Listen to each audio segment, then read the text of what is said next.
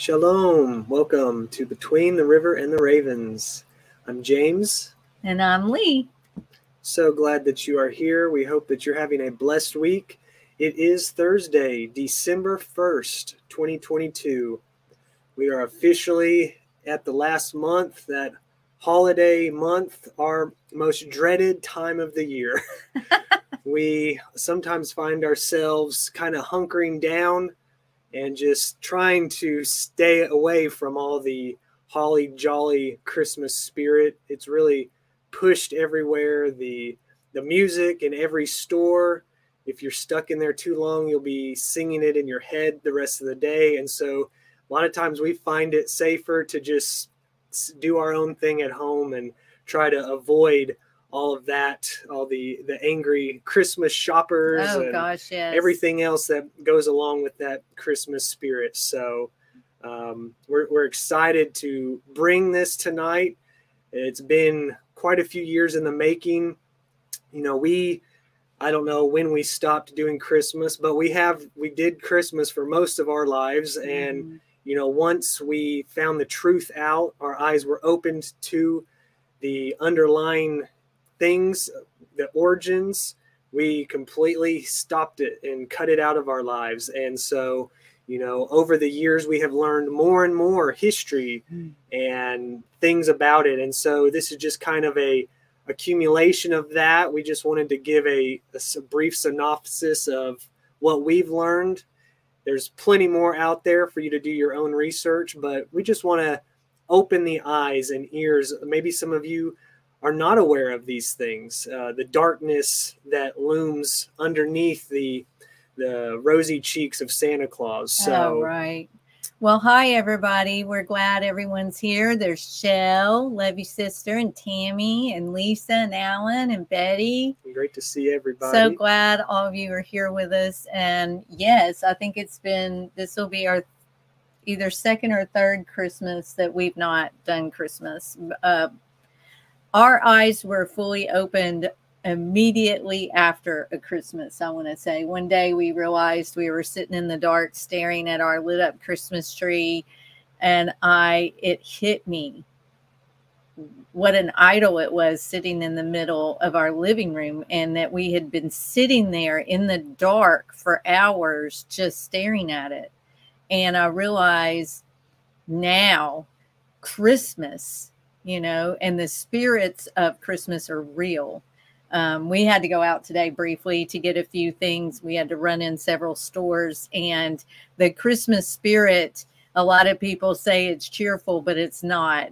You see it out there, and people are hateful. They want in where you're at. They want to look at what you're looking at. It's just really icky when you get into when they're in doing their shopping and whatnot, and it's everywhere.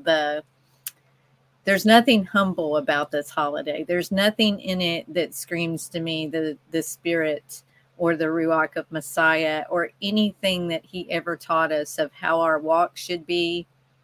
And also I wanted to add about those lights on the trees and sitting in the dark, that we realized that was a lot of false light, right?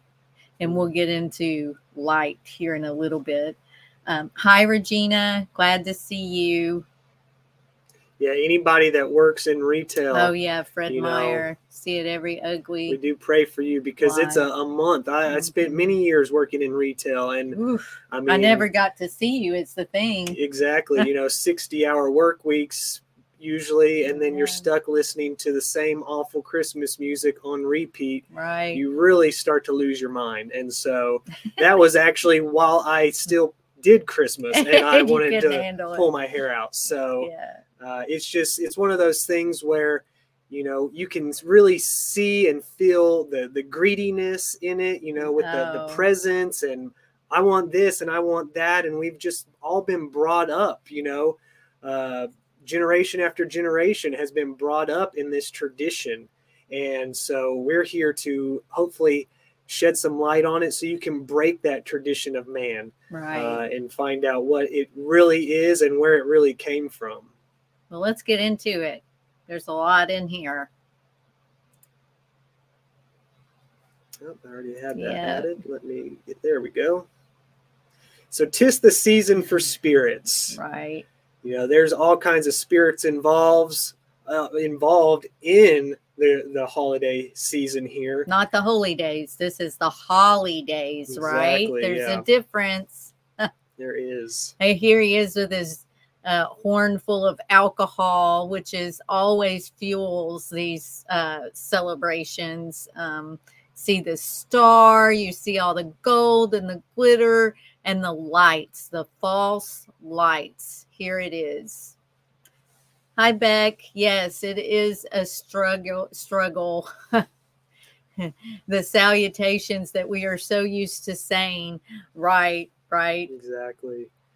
And anybody that has come out of this tradition, they know the struggle that it was, not only, receiving gifts and spending time with family. There's a lot of memories built into this holiday that, have been joyous. Traditions, family traditions. And that's what people don't want to let it go. Right. Mm-hmm. And we've been told that it's my thing. Christmas is my thing. It's a family tradition. We need the tradition. My thing is, if you want a good family tradition, you've got every Shabbat where you can have a meal with your family, play board games, if you want to light a candle on your table while you're eating, enjoy your Shabbat. Make it something about the true light of Yah, not this false light. And we'll get into why they needed so much of this false light, right? So anybody coming out or has come out of this tradition, they know people's claws come out when it comes to cutting out Christmas. To me, it was Christmas and not eating bacon are the two subjects, the two things that people just stare at you like you're from another planet. You've lost your mind. You're freaking them out. This one definitely wasn't necessarily a struggle for us to give up. It was not. But it was a struggle for all the repercussions from our family and friends, just not understanding at times. And, it slowly is improving, but it's still a hard thing to overcome. And that's why we kind of just settle down and get cozy at our home and try to wait it out until the new year. So right. And it is hard. We love our family and friends still the same. We would love to see them. We just don't want to participate in pagan holidays. And that doesn't mean that we're anything to freak you out. We're not in a cult. We're just literally trying to follow the Father's words. That's it. Nothing added to, nothing taken away, period. That's all we're doing. That's it. And everybody wakes up at a different time. And so it may have not been your time yet, but, by having this information given to you, you may start to question things. And that's our goal and prayer is that we can open some new eyes, because our eyes were shut too at one point. And so it's made such a difference. And to walk that narrow path really does, there has to be some set apart and, persecution. And that's going to come if you decide to cut Christmas out of your life. Right.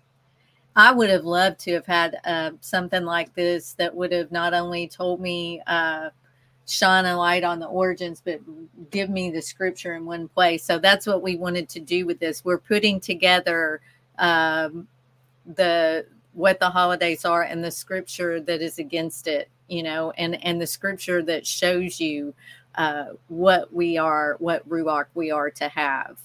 So let's I like this comment from Betty. This may not be the best thing to start out saying what not to say. Happy pagan holiday to you too. Yeah. We come out of it in love. We don't shame anybody. We just want to be a light and an example and hope that other people may decide to follow in our steps, because we weren't the first to do it. We've had an example set for us. And so we just want to be that example for someone else. Right.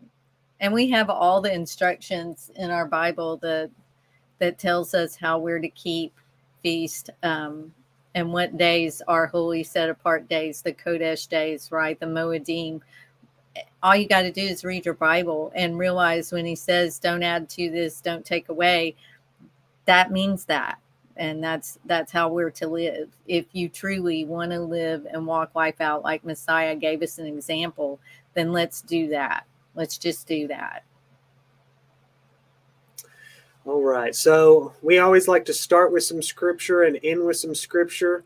We do pray. We have prayed over this presentation. Yeah. We suggest doing the same because, there's a lot of darkness involved with this topic. If you're still participating in it, it can be something hard to swallow and hard to accept. And so there's a lot of things needed to be prayed over. And, the scripture, like Lee was saying, shows us how to live out a righteous life, what is expected and what not to do. And so we just always need to look into the scripture first, because it will not lead us astray like so many of these man-made traditions have. Right. Protect yourself. That's right. Anytime you watch anything, it doesn't matter if it's us or any other ministry or anything, you should always be mindful that you pray protection over yourself, because there's a lot out there that could influence you and not be good. So let's, James, read us some Romans.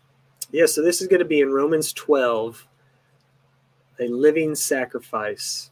I beseech you, therefore, brethren, by the mercies of Elohim, that ye present your bodies a living sacrifice, holy, acceptable unto Elohim, which is your reasonable service. And be not conformed to this world, but be ye transformed by the renewing of your mind, that ye may prove what is that good and acceptable and perfect will of Elohim. The gifts of grace. For I say, through the grace given unto me, to every man that is among you, not to think of himself more highly than he ought to think, but to think soberly, according as Elohim has dealt to every man the measure of faith. For as we have many members in one body, and all members have not the same office, so we, being many, are one body in Mashiach, and every one members one of another.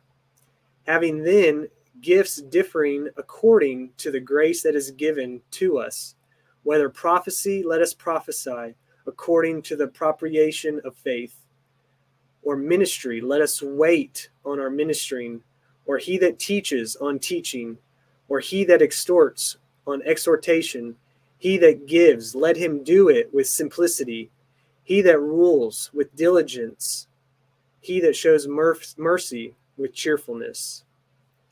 I love being reminded of this, how important it is that we be not conformed to this world, but be transformed by the renewing of your mind. Mm-hmm. We know where that comes from. I wanted these words spoken over us today. We each have a role, and he's saying here, each one of our roles is equally important. We're each equally important within the body. So this information that we're giving is designed in a way where you can share it with your friends and family that may be on the fence about this, because the call to come out of Mitzrayim is to everyone, and we should be trying our best. You don't have to beat anyone over the head with it. This is with love and care and honest concern, because someone took the time to put something out there that opened my eyes. So that is what each of us are commissioned to do. And I'd like to say welcome, Eric. We're glad to see that you are here. Amanda. Yeah, good to see you. There's so much evidence out there. It's not like this is hokey pokey, controversial, or it is controversial, but it's, not a conspiracy theory. There is so much evidence that this is a pagan holiday from thousands of years ago, and it has really just been adopted and refurbished, and repackaged by many different countries.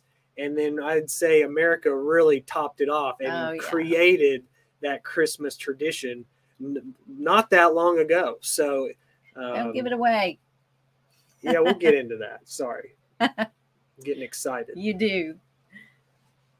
So Christmas comes from both pagan and Roman cultures. Not surprising. Romans actually celebrated two holidays in December. There was Saturnalia, which was the 2-week festival to their god of agriculture, Saturn. On December 25th, they celebrated the birth of Mithra, their sun god. I've also read the celebration was to the god Sol Invictus, which is the same, the sun god. So both celebrations were raucous, drunken parties. Also in December, when the darkest day of the year falls, the pagan cultures lit bonfires and candles to keep the darkness at bay. And the Romans also incorporated this tradition into their own celebrations. And this is what I was talking about, that false light. We have a true light. They were creating this false light within the darkness. And isn't that funny that they think that they're keeping the darkness at bay using a false light? And how fitting, because Hasatan comes as a light, right? So Christianity spread across Europe, and the Christian clergy were not able to stop the pagan customs and traditions. So the Christian clergy realized, if you can't beat them, just join them. So we'll just incorporate this into something we can all do together. No one thought what harm that could be. I mean, what were they reading? It's such a shame that really the two most religious days, the 2 days of the year where just about everybody goes to church, Easter and Christmas, are two of the most debaucherous days of all in recorded history. What a trick. We probably don't even really know the extent of how crazy and sinful the partying was back then. And to cover it up with the birth of Jesus, is just, it's a shame. It really is. It really is. So I got this from, and I put the link up here for you. And it was there was a lot of good facts there that helped me pull out everything I wanted to bring. So early Christians would have freely shared in the good times of these pagan festivals, as a Christian scribe would write several centuries later. And this is what that scribe said. It was a custom of the pagans to celebrate on the same day, December 25th, the birthday of the sun, at which they kindled lights in token of festivity in these solemnities.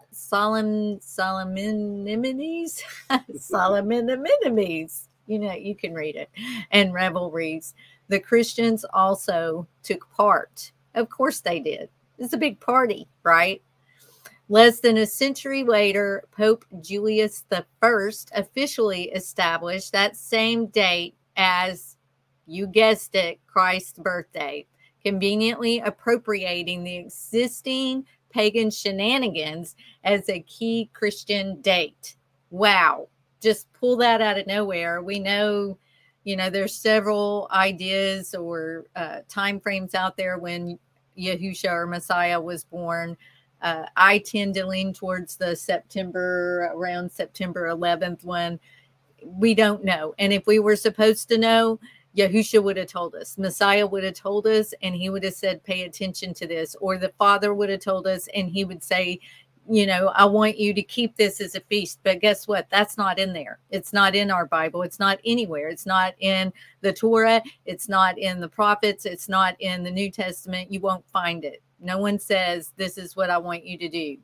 Yeah, I liked how you were saying earlier, I think there's a reason we don't know the day, because people would have made such a big deal. They would turned have him into an turned idol, that day into an idol, which they have, bigger than even Christmas. That has really been covered up as the day, and we can see how much has come from just that false date. But if we truly knew the day of his birth, it could have been really disastrous. So I do believe there's a reason. I think they've already done that with this. Yeah.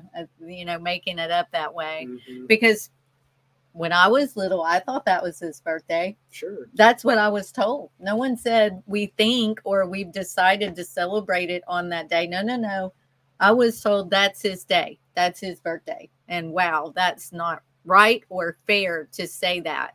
And it goes back to, if the tradition you're keeping or the festival or celebration in honor of our Yah, of our Father, or of our Messiah, if doing that makes you have to lie to your children, should you really be doing that? Should you have to lie to your children to say Santa's going to go around the world tonight and one night and give everyone presents, but yet the children down the street whose parents don't have enough money are not. He's not going to go there. So don't even get me started on that. That's a lie. You shouldn't lie to your children, because when you start with telling them one little lie, they won't ever trust you again. My good friend Shell told me that story, that she just felt when she found out that was a lie, she lost a little bit of trust. And that's true. If we want our children to be truthful, we must be truthful to them, period. I'll get off my soapbox. Don't get started. I know. So Germanic and Nordic people also kept a Viking festival, or a Yuletide greetings. There you go. To encourage optimism and good luck in the dead of winter. See, they were so scared when winter came. They didn't have Yah in their lives, and they were terrified. Everything's dead. Will it come back? It's cold. It's dark. So they had to do this to give themselves some optimism instead of going to the word of Yah or going to the Father, you know. So the best known Viking sagas, the Håkon the Good, the 10th century king of Norway, deliberately used the Yule celebrations to smuggle in the Christian faith. The Yule log of Norway deliberately used the Yule The Yule log burned on the fire for good luck. I know we all have heard about that, the Yule log and Yuletide greetings. There you go. Having been raised as a Christian in England, Håkon practiced his religion in secret because the land was altogether heathen and much idolatry prevailed. However, he established in the laws that the Yule celebration was to take place at the same time as is the custom with the Christians. In other words, turning it from a solstice festival into a celebration of Jesus. The saga goes on to say that before that, Yule was celebrated on midwinter night, and that the king coaxed those who were dearest to him into becoming Christians. Wow. And here I just found scourging through these three headpieces or busts are actually ancient Roman hats that they wore during their festival times. Saturnalia hat, or the Sol Invictus, and you'll see they strangely look like Santa Claus's hat. And the one on the right, that's the first one on the right, he actually has what looks like a Christmas tree on his head, and that's from ancient Roman busts that are in I think they're in a gallery somewhere in Rome. But it was just interesting to me. Those are all Santa hats, right? That's this melding together of these traditions. They just fit it all together in a neat little box. And then you see here the Christmas tree at the top. Do you want to read those? Can you see those? Yeah, I mean, everything that we have in a Christmas celebration has been adopted from an earlier tradition centuries ago. Just repackaged. The mistletoe, the tree, the gifts, even the angel on top, the Yule log, all of it has a different meaning. Mm-hmm. The tree itself is a fertility symbol. Right. Do people tell you that about your Christmas tree? You just don't know these things. Mistletoe was used in also the pagan fertility ritual. Mm-hmm. And I think we have a slide about that. The gifts are Babylonian. Then you see the Yule log. We went over that. The lights and baubles as a Roman Saturnalia tradition. Wow. So we've all heard the stories of mistletoe and how you're supposed to use it, to get a good luck kiss. But there's a much deeper origin to it. So we wanted to share that as well. Mistletoe is another emblematic reminder of the pre-Christian traditions of the region. This parasitic plant is an unlikely symbol of romance and Christmas courtship today, and its importance in winter festivities is said to stem back to a Norse myth involving the infamous trickster god Loki.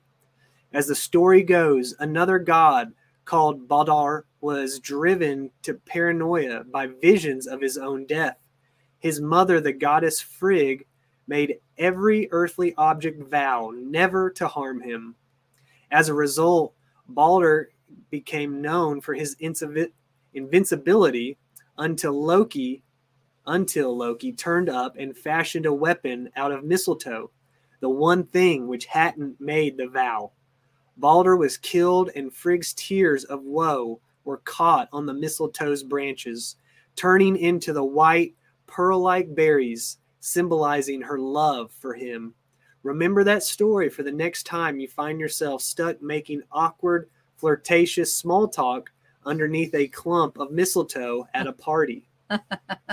That'll ruin the mood. And wasn't the name Friday taken from Frigga? Yeah. Most of our days of the week are from Norse gods. Norse origin as well. Yeah. Just another deception and lie that, you don't find out. Nobody teaches that in school or church anywhere. You really have to find and dig on your own to get this kind of information because it is suppressed. So another very common practice and tradition is the tree worship. European pagans used branches of evergreen tree to brighten their homes and spirit during the winter solstice.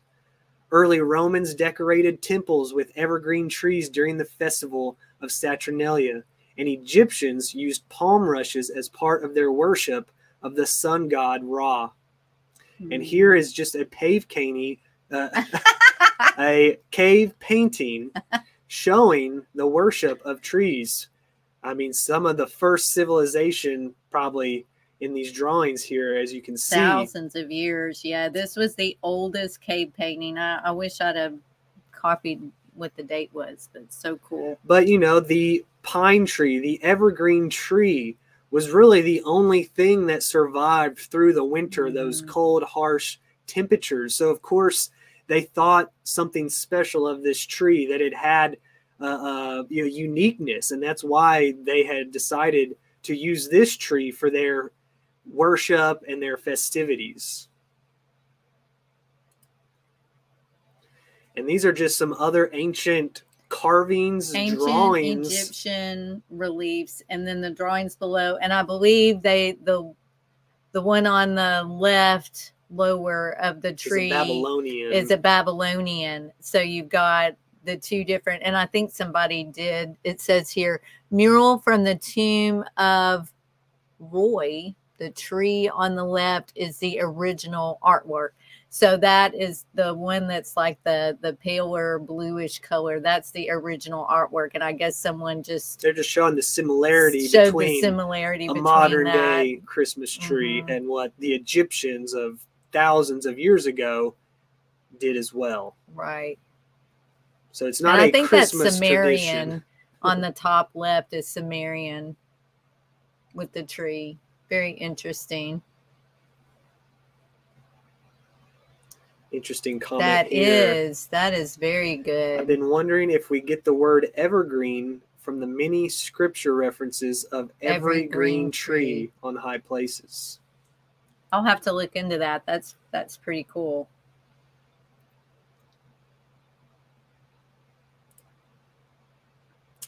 So if you're unsure about the whole Christmas tree, this verse did it for us. This is all we needed to hear to realize that even in Scripture, it says that you should not have a Christmas tree in your home. In Jeremiah 10, verse 1 through 5, hear ye the word which Yahweh speaks unto you, O house of Yasharel. Thus says Yahweh, learn not the way of the heathen, and be not dismayed at the signs of heaven, for the heathen are dismayed at them.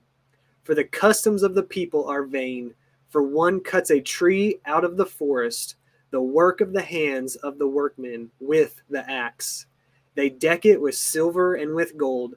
They fasten it with nails and with hammers, that it move not.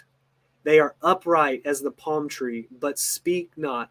They must need be born, because they cannot go. Be not afraid of them, for they cannot do evil, neither also is it in them to do good. Right. And often when you bring this up, or if you use this to explain your reasoning, someone might say to you that that's Old Testament and it's the Old Covenant. Well, I would beg to differ, because you can research how many times Paul quoted Jeremiah or any of the other disciples quoting prophets quoting Jeremiah. It's easy to do a quick search on that, and you can get a whole list of how many times Jeremiah was quoted in the Besorah. And if you throw any one of those out, you're taking away from, right? You're not to add to or take away from. So that's my defense of that. You don't get to pick and choose. Yeah. And I meant to look up this scripture. I believe it is a scripture, maybe in one of the hidden books, but I wanted to say that it may be even referring to the second coming, where the evergreen trees will literally sing out a song of joy, because they know that they won't ever have to be cut down again. And that was just very powerful. When I heard that, I was like, wow. I think that is in one of the extra books. Yeah, we'll have to do some research on that. Mm-hmm. So St. Nicholas. St. Nicholas, I have an issue with you. Inspired by St. Nicholas, this Christmas tradition has Christian roots rather than pagan ones. Born in southern Turkey around 280, he was a bishop in the early Christian church and suffered persecution and imprisonment for his faith. Coming from a wealthy family, he was renowned for his generosity towards the poor and disenfranchised. The legends surrounding him abound, but the most famous is how he saved 3 daughters from being sold into slavery. There was no dowry to entice a man to marry them, so it was their father's last resort. St. Nicholas is said to have tossed gold through an open window into the home, thus saving them from their fate. Legend has it that the gold landed in a sock, drying by the fire. So children started hanging stockings by their fires in hope St. Nicholas would toss gifts into them. In honor of his passing, December 6th was declared St. Nicholas Day. As time went on, each European culture adopted versions of St. Nicholas. In Swiss and German cultures, Christkind or Kris Kringle, Christ child, accompanied St. Nicholas to deliver his presents to well-behaved children. Jultomten was a happy elf delivering gifts via a sleigh drawn by goats in Sweden. That's interesting. Then there was Father Christmas in England and Père Noël in France. In the Netherlands, Belgium, Luxembourg, Lorraine, France, and parts of Germany, he was known as Sinterklaas. Klaus, for the record, is a shortened version of the name Nicholas. This is where the Americanized Santa Claus comes from. Wow. It's definitely been around a while, but it wasn't not an American thing that was started here. It has lots of deeper origins from years past. Right. Now, the other side of St. Nicholas is Krampus. You've kind of got the good and then the bad. And so, obviously, if you were a good boy or girl throughout the year, St. Nicholas would come and give you gifts. If you were a bad child, Krampus would come see you. And so we all know those famous Christmas songs, really enticing children to be good all year long, or you'll end up with a clump of coal. Well, I'd say Krampus is a lot worse than a clump of coal. Look at this thing. This is terrifying. He is straight. I didn't even like this picture being straight from hell. Yeah. Every year, early in December, children in Austria get ready for St. Nicholas to visit them. If they've been good, he'll reward them with presents and treats. But if they've been bad, they'll get a lot more than a lump of coal. They'll have to face Krampus. So who is Krampus? He's the half man, half goat who comes around every year to chase naughty children and maybe even drag them to hell. Isn't the Baphomet half? Yeah, man, I mean, half that's goat? exactly what I Wow. think of is the Baphomet. Mm. Let's see. The European versions of St. Nicholas have long had scary counterparts, like these two guys, who dole out their punishment. Krampus is one such character who comes from folklore in Austria's Alpine region, where he's been frightening children and amusing adults for hundreds of years. You know, folklore. Santa Claus is folklore. You know, there's no difference between the two.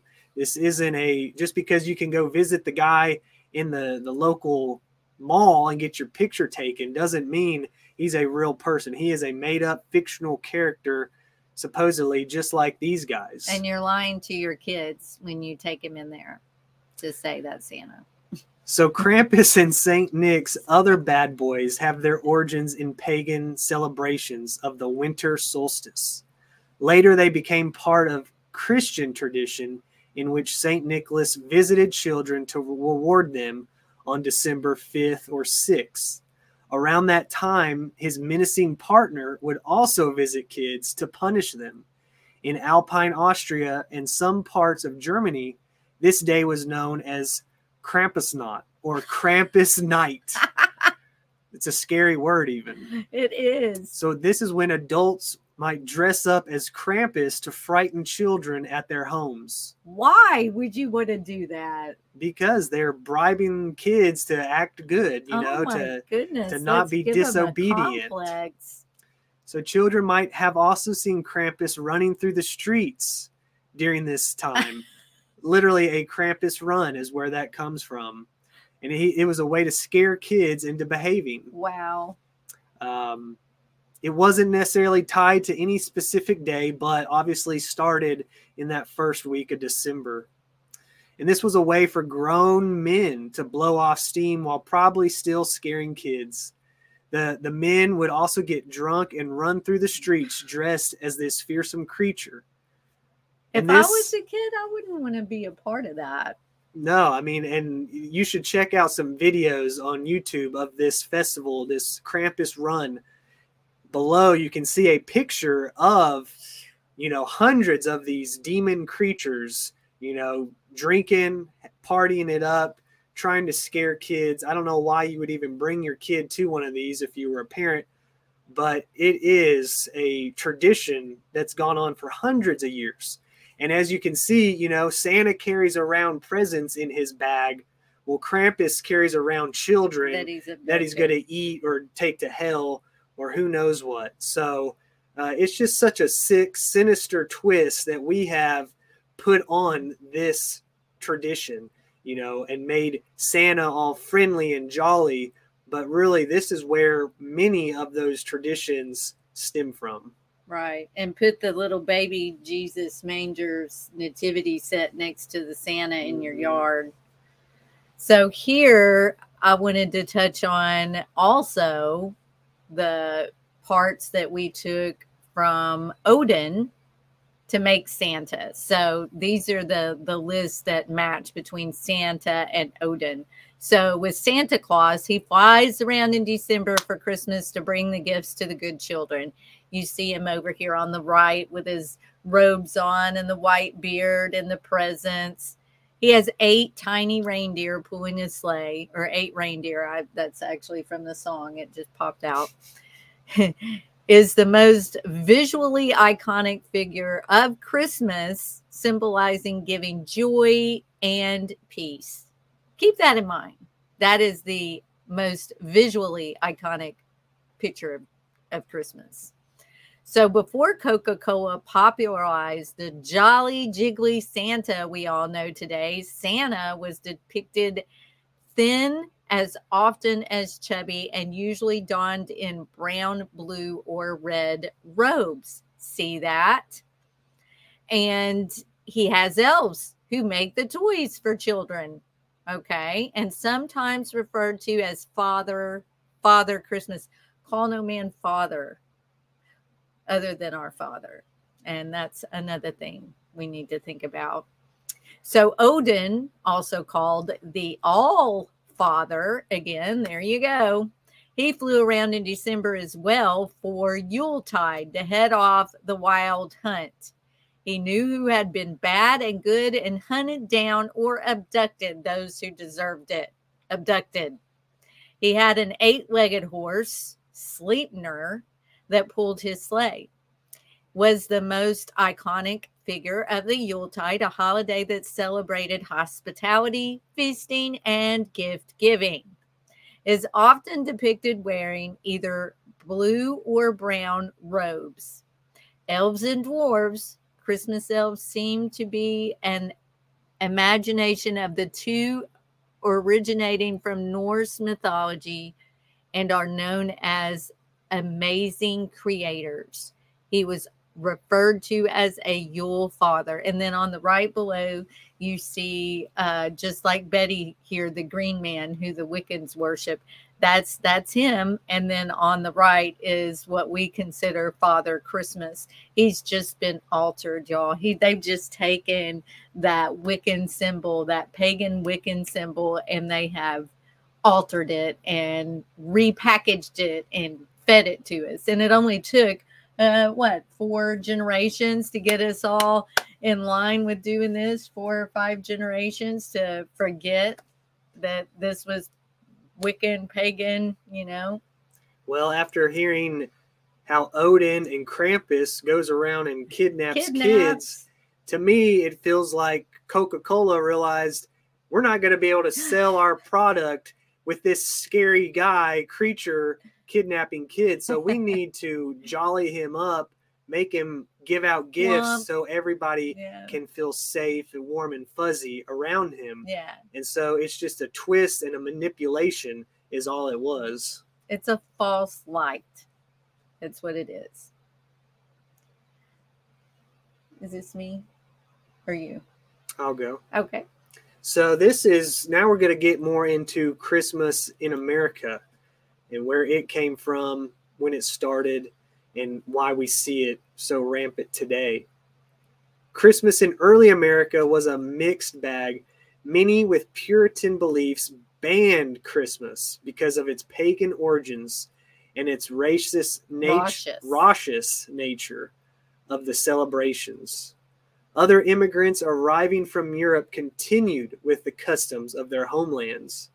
The Dutch brought Sinterklaas with them to New York in the 1600s. The Germans brought their tree traditions in the 1700s. It wasn't until the 19th century that Americans began to embrace Christmas.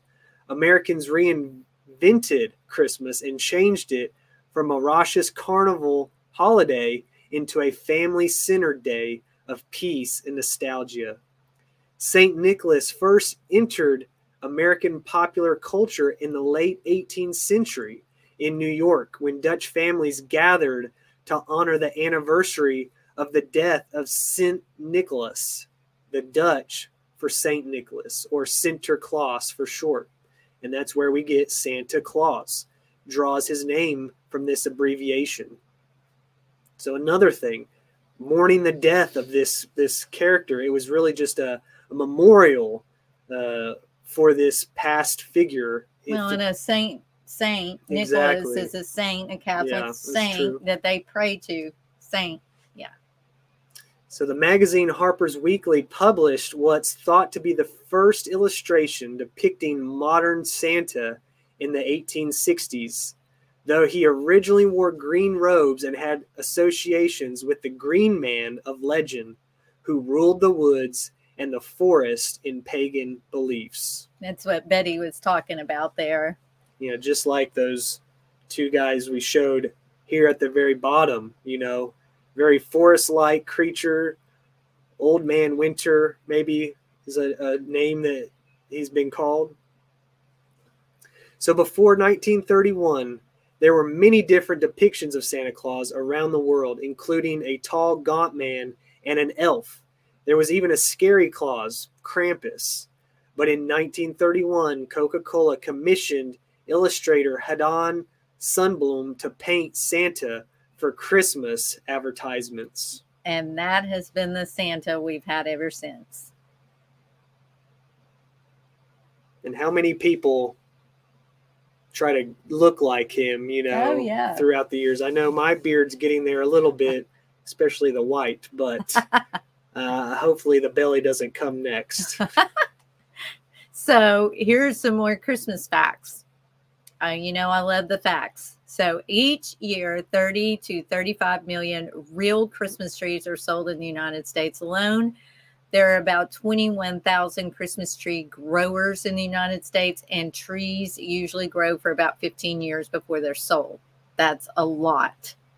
In the Middle Ages, Christmas celebrations were rowdy and raucous, a lot like today's Mardi Gras parties. That's exactly what it was like. When Christmas was canceled, from 1659 to 1681, the celebration of Christmas was outlawed in Boston, and lawbreakers were fined 5 shillings. True story. You can look it up. Christmas was declared a federal holiday in the United States on June 26, 1870. So this is very interesting. And I've heard this before, doing a lot of deep diving into it. You'll be able to see this as well. Christmas had all but died out at the time of Charles Dickens. So at the time Dickens wrote his time-honored Little Christmas book, The Celebration of Christmas was in decline.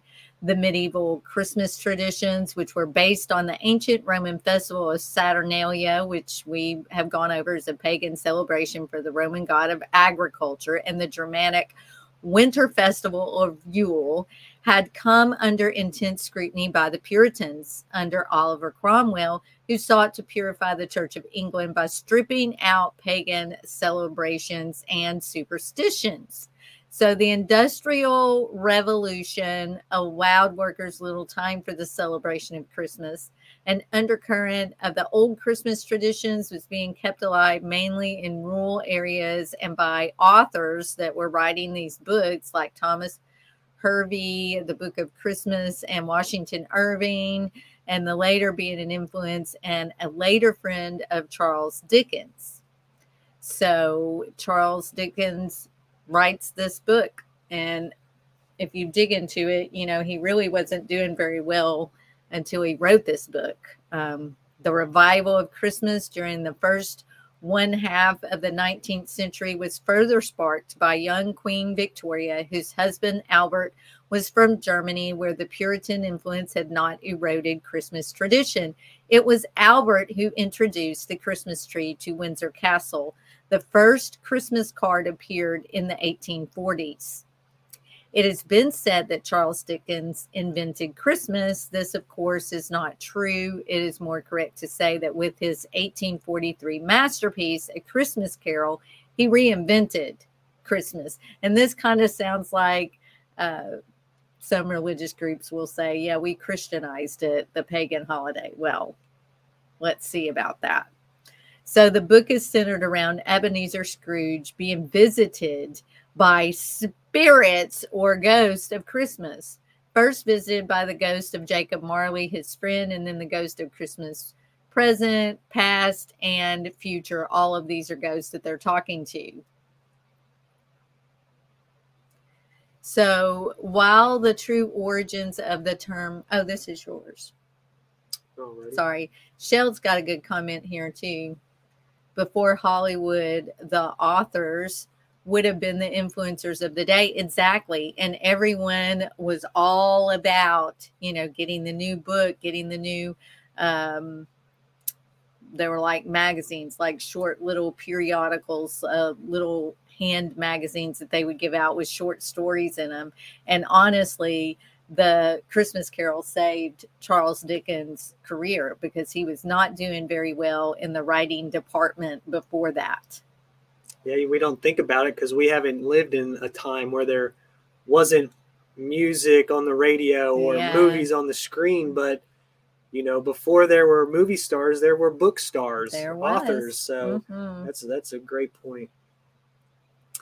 So while the true origins of the term spirit might be a bit of a mystery, one thing is for sure. The phrase goes far back in history. Many believe that the term dates back all the way to the 4th CE BC. Others claim that the word alcohol originated from the Middle East. The term consisted of the prefix al, which is undoubtedly Arabic. But there is some debate as to whether the full term was alcohol or algol. If the term did in fact come from the phrase algol, the link would be a very straightforward way to explain the etymology. That is because algol means spirit in Arabic. It is referenced in the Quran in verse 37:47, which uses algol to describe a demon that produces a sense of intoxications. That's very interesting that the most famous Christmas book out there is about evoking and speaking to these ghosts, and we know that ghosts are demons, right? And that in all the revelries from the beginning to now, this holiday season is based on what? It's based on the spirits, the alcohol. That's always part of it. Champagne, wine, drinks, and you hear about what goes on at office Christmas parties. One would say that's being under the influence of a demon, of a spirit, of this intoxication of that this demon brings on.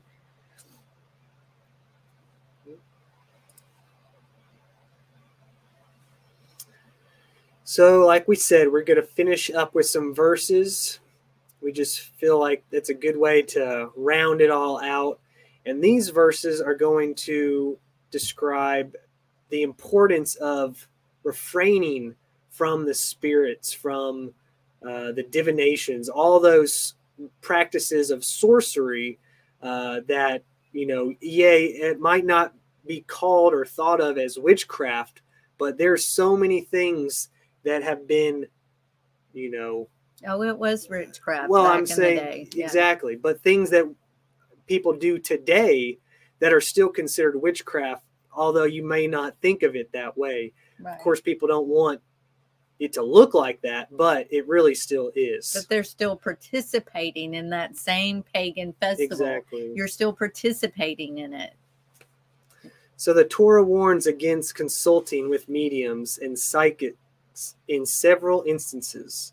Here are 5 passages that give a clear picture of Yahweh's point of view. In the first, we learn that believers are defiled by turning to spirits. Leviticus 19:31.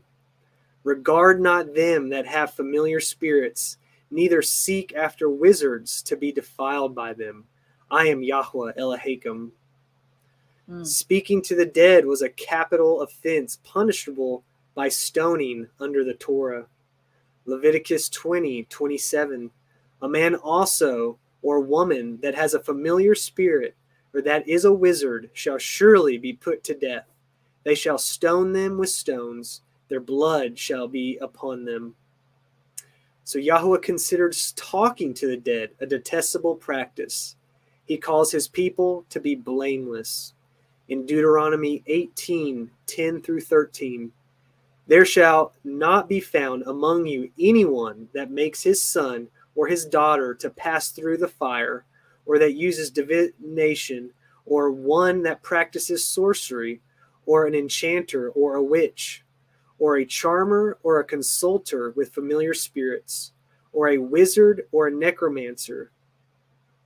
For all that do these things are an abomination unto Yahweh, and because of these abominations, Yahweh Elohim drives them out from before you. You shall be perfect with Yahweh Elohim. So consulting the dead was a serious sin that cost King Saul his life. In 1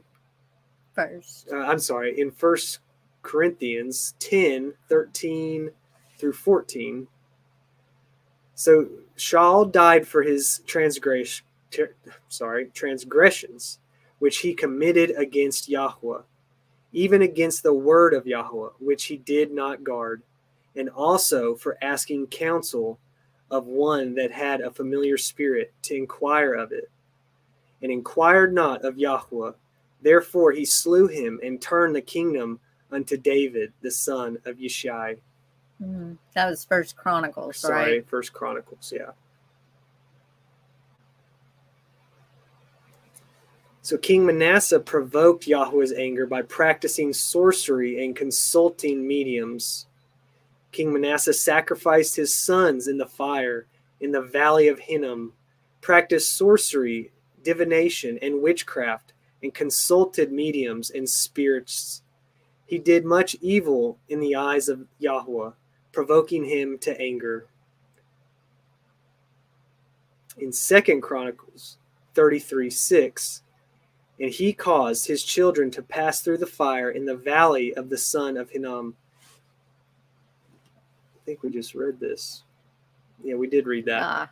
Did I add it in twice? Yeah. So his spirit clearly says that in later times some will abandon the faith and follow deceiving spirits and things taught by demons. Such teachings come through hypocritical liars.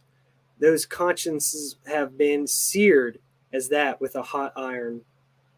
In 1 Timothy 4:1, now the Ruach speaks expressly that in the latter times some shall depart from the faith, giving heed to seducing Rukoth, the doctrines of devils, speaking lies in hypocrisy, having their conscience seared with a hot iron.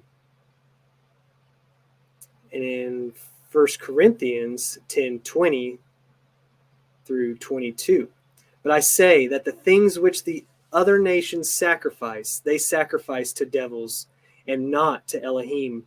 And I would not that he should have fellowship with devils. Ye cannot drink the cup of Yah and the cup of devils. Ye cannot be partakers of Yahweh's table and the table of devils. Do we provoke Yahweh to jealousy? Are we stronger than he? And in 2 Corinthians 11:13 through 14, for such are false apostles, deceitful workers, transforming themselves into the apostles of Mashiach. And no marvel, for Satan himself is transformed into an angel of light. Wow. You can't have one foot in one camp and one in the other. It just doesn't work that way. You know, and the whole concept of Santa being mystical and magical and, you know, that just ties into all that witchcraft. It's just being covered up by candy, you know, reindeer presents and all those things that have been modernized in our American Christmas. To bring the false light into your house rather than the light, the true light of Messiah. Mm-hmm. Mm-hmm. So I wanted to end with what Ruach should we be entertaining? There's a lot of spirits with this season, but there truly is a spirit, a Ruach, that should be with us all the time, and it's the Ruach HaKodesh. And in John 14:24 through 27, he that loves me not guards not my words, and the word which ye hear is not mine, but the Father's which sent me. These things have I spoken unto you, being yet present with you.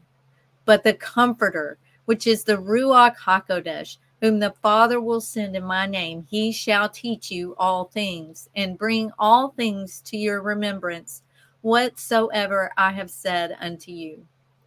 And one thing I've come to realize is it's impossible for that Ruach to be within you and help you if you're also participating in things that are against our Father, that are not his words, not his commands he has spoken, that are associated and stem from these pagan beliefs and worship. In John 14:26, which I did read that. Did I read the 14:27? No. So John 14:27, Peace I leave with you, my peace I give unto you. Not as the world gives, give I unto you.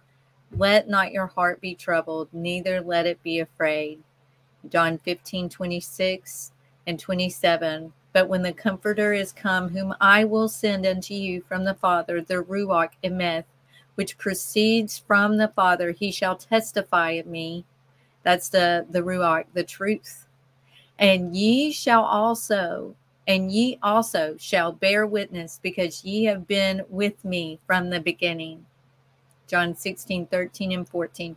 Howbeit, when he, the Ruach Emeth, is come, he will guide you into all truth, for he shall not speak of himself, but whatsoever he shall hear, that shall he speak, and he will show you things to come.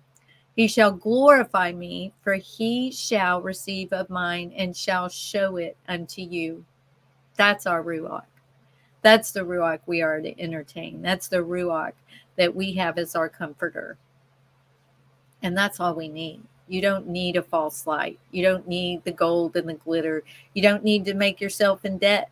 You know, it's all a process that Hasatan wants people to fall prey to, because I have never had a Christmas holiday where there wasn't someone mad, upset, crying, angry, all of the emotions that we shouldn't have. Absolutely was so stressful and hard to have enough money. And then when you get stuff and people don't like it, like there was never a good Ruach within any of those celebrations.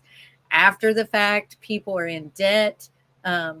And it's just awful, the stress and struggle that are put on these young families to think that the only way they can show up to their child is to buy a bunch of stuff that they don't need and are going to be broken in like 2 weeks. And then they're going to be paying off credit card bills for the next however long it takes, how far you put yourself into debt. Yah would never want us to do that. That is not anything that he teaches us. That is not the true light. You know, the true light is walking in humbleness. Betty says more suicide committed during this time. Working in the ER, I can tell you those years ago, I did notice a lot of people that came in either that were in a mental health crisis or that type situation. It is a dark time because not everyone has family. Not everyone has money. It's a lot of stress. Let's just say it's a lot of stress put on parents, especially young families that are barely getting by right now in this day and age where inflation is so out of control. Food is ridiculous. Like Christmas this year, if we had all my children still and we were trying to feed everyone, it would be food. We would be that would be Christmas. I don't know how anyone's doing it other than signing their life away to go in debt.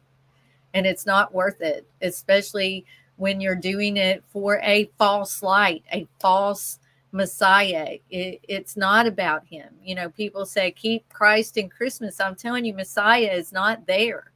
I don't know what you're keeping there, but it's not our Yahweh. It's not our Messiah. It's not him.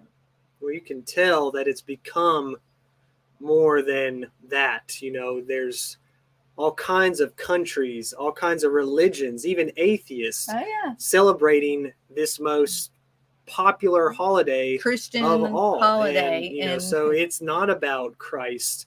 It never was, but that should give you an understanding that there is an ulterior motive to this. And it's really about getting things, you know, making that wish list of, you know, all these toys and it's just the it desires, goes on and on. The lust. It's all about the fleshly desires. It is. If I could just get this, I'll be happy. If I can just get that, like you're gonna walk out to Santa Claus gonna bring you a Corvette with a big bow on it.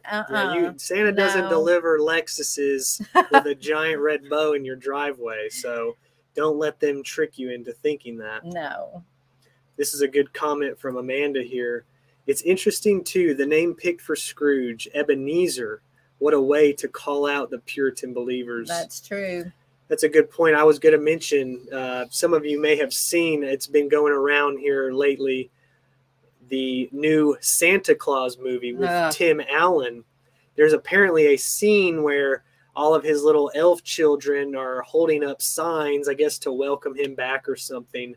And it says, "We love Satan. We love you, Satan. We love you, Satan." And so of course, then they rearrange. But it is subliminal and it's intentional. It's not on accident. It is. It's so and it's just, it's brainwashing the children. Like we said, you know, it's a tradition that's passed on. You know, the parents pass it on to their children and they grow up and then they pass it on. And so it's just a giant lie that we need to break. We need to expose. And, you know, unfortunately, it's something we just don't need to have. Not unfortunately, but it's something we don't need in our lives. Yeah. And so many people are holding on to that because all those memories that they have had growing up. And so we're just trying to expose it for what it is.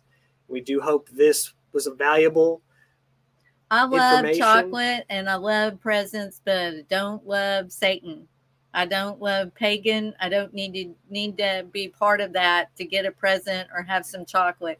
And I definitely am at a point in my life when I realize there's so much more to a humble life. There's more of a complete feeling that you just can't get when you're living in your flesh. It's the absolute truth. You just cannot get the kind of shalom and peace and wholeness with the Ruach HaKodesh within you, knowing that everything that you need is provided by Yah, and you don't need anything else. There's no shiny thing. There's no shoes. There's no jewelry. There's none of these things that are going to make me any happier than how I am right now with my Messiah and my Yahweh and the Ruach HaKodesh. I have everything I need.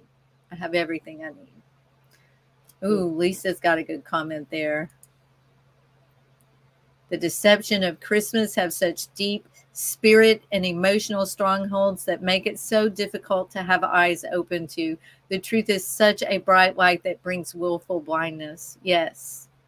And that's why I call the lights of Christmas a false light. It is a false light, and it's taking, it's stealing the children of Yahweh. It really is. And they don't even know what they're participating in. That's why we wanted to do this. You know, I'm not saying you can't have fun with your children. I know people think we're just weird and don't want to have fun. That has absolutely nothing to do with anything. It has to do with Yah comes first in my life, and he should be first in all of our lives because he gave us life everlasting through Messiah, and we love Messiah.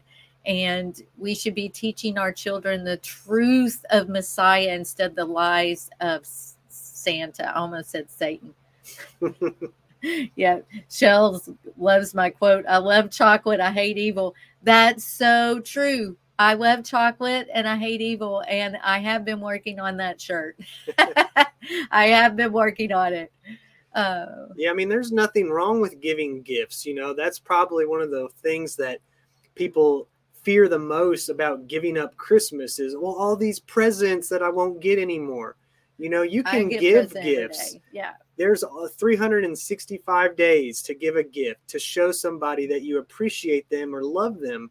Don't do it on the month where it's stressful and almost obligatory to give someone a gift. You know, the meaning is lacking. You know, surprise them with that. If you don't want to get rid of that part of your life, you know, find another time to bless somebody with something. But, you know, we just want to shine that light on what is really a dark time of the year. And just be honest with your family and kids. Be honest. Mm-hmm. And if they choose not to hear you, or it makes them feel like there's a wedge between you, I'm sorry. I understand that feeling. But you know what? You are to love Yahweh more than anything else. And it's hard. It is hard. We can love our friends and family. Love them. Absolutely love them. I love mine. I don't care what they do, but I love them. I just need them to understand why it is I make this choice and I make this stand, and I stand on the rock of Messiah. I stand firmly on the rock of Messiah. And I'm not going to sway whether Hasatan takes my friends or family away or not, you know? Yeah, thank you, everybody. Regina, we will be keeping you in prayer as Absolutely. you go into the world and work, have to deal with this, the music and the decorations everywhere. It's just slathered on every street and every store and in everyone's home. And it is a difficult month for us that are on this narrow path, avoiding these things. And so we do keep all of you in prayer. We do. We lift all of you up.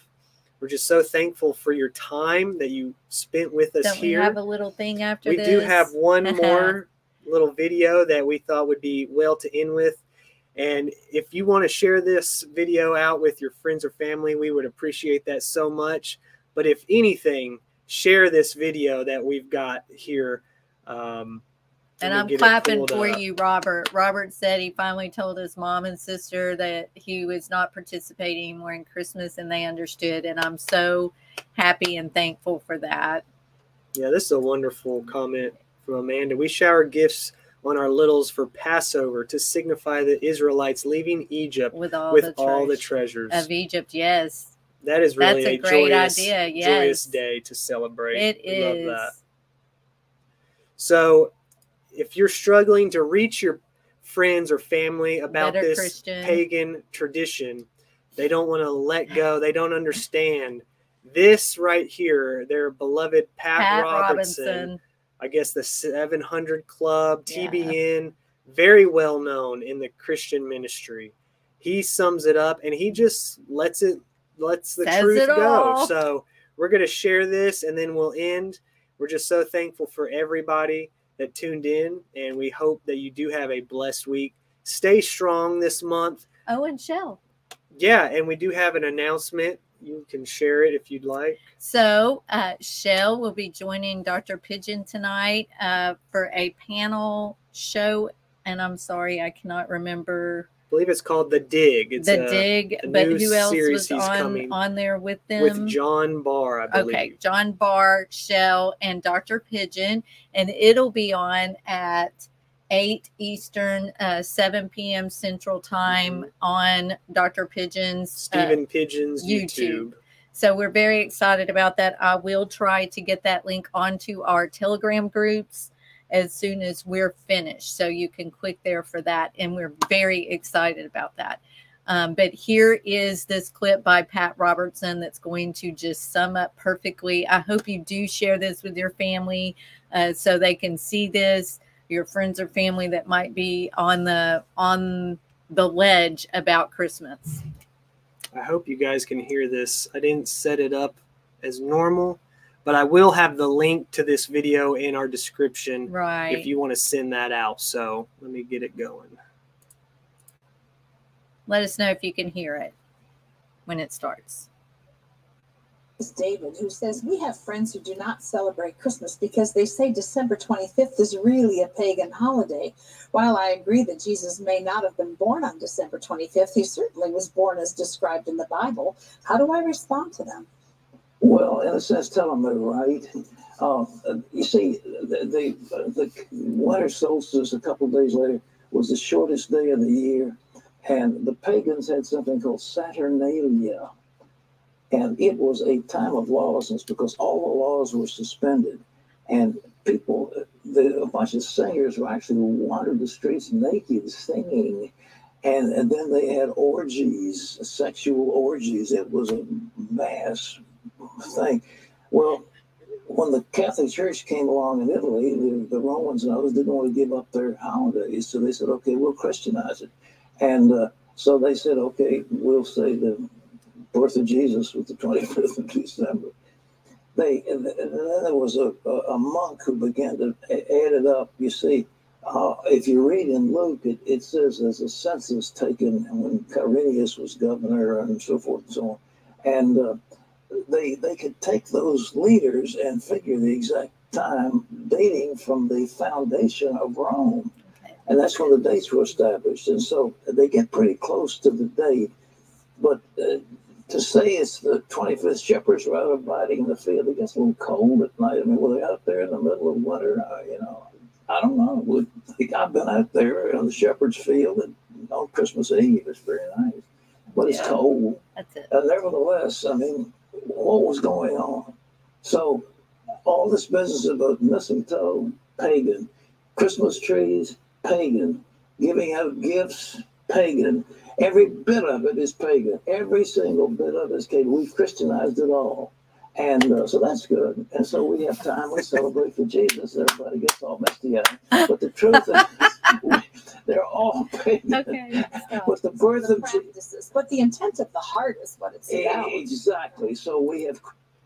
Well, there you got it. It's all pagan. Of course, getting spammed At the very end. We rebuke you, spammers. Shame on you. All right. Well, that does it for us. We do appreciate all of you joining in today. We hope this was a blessing. We hope that you have a blessed week. And stay tuned. We'll see you again next week. Shalom. Shalom.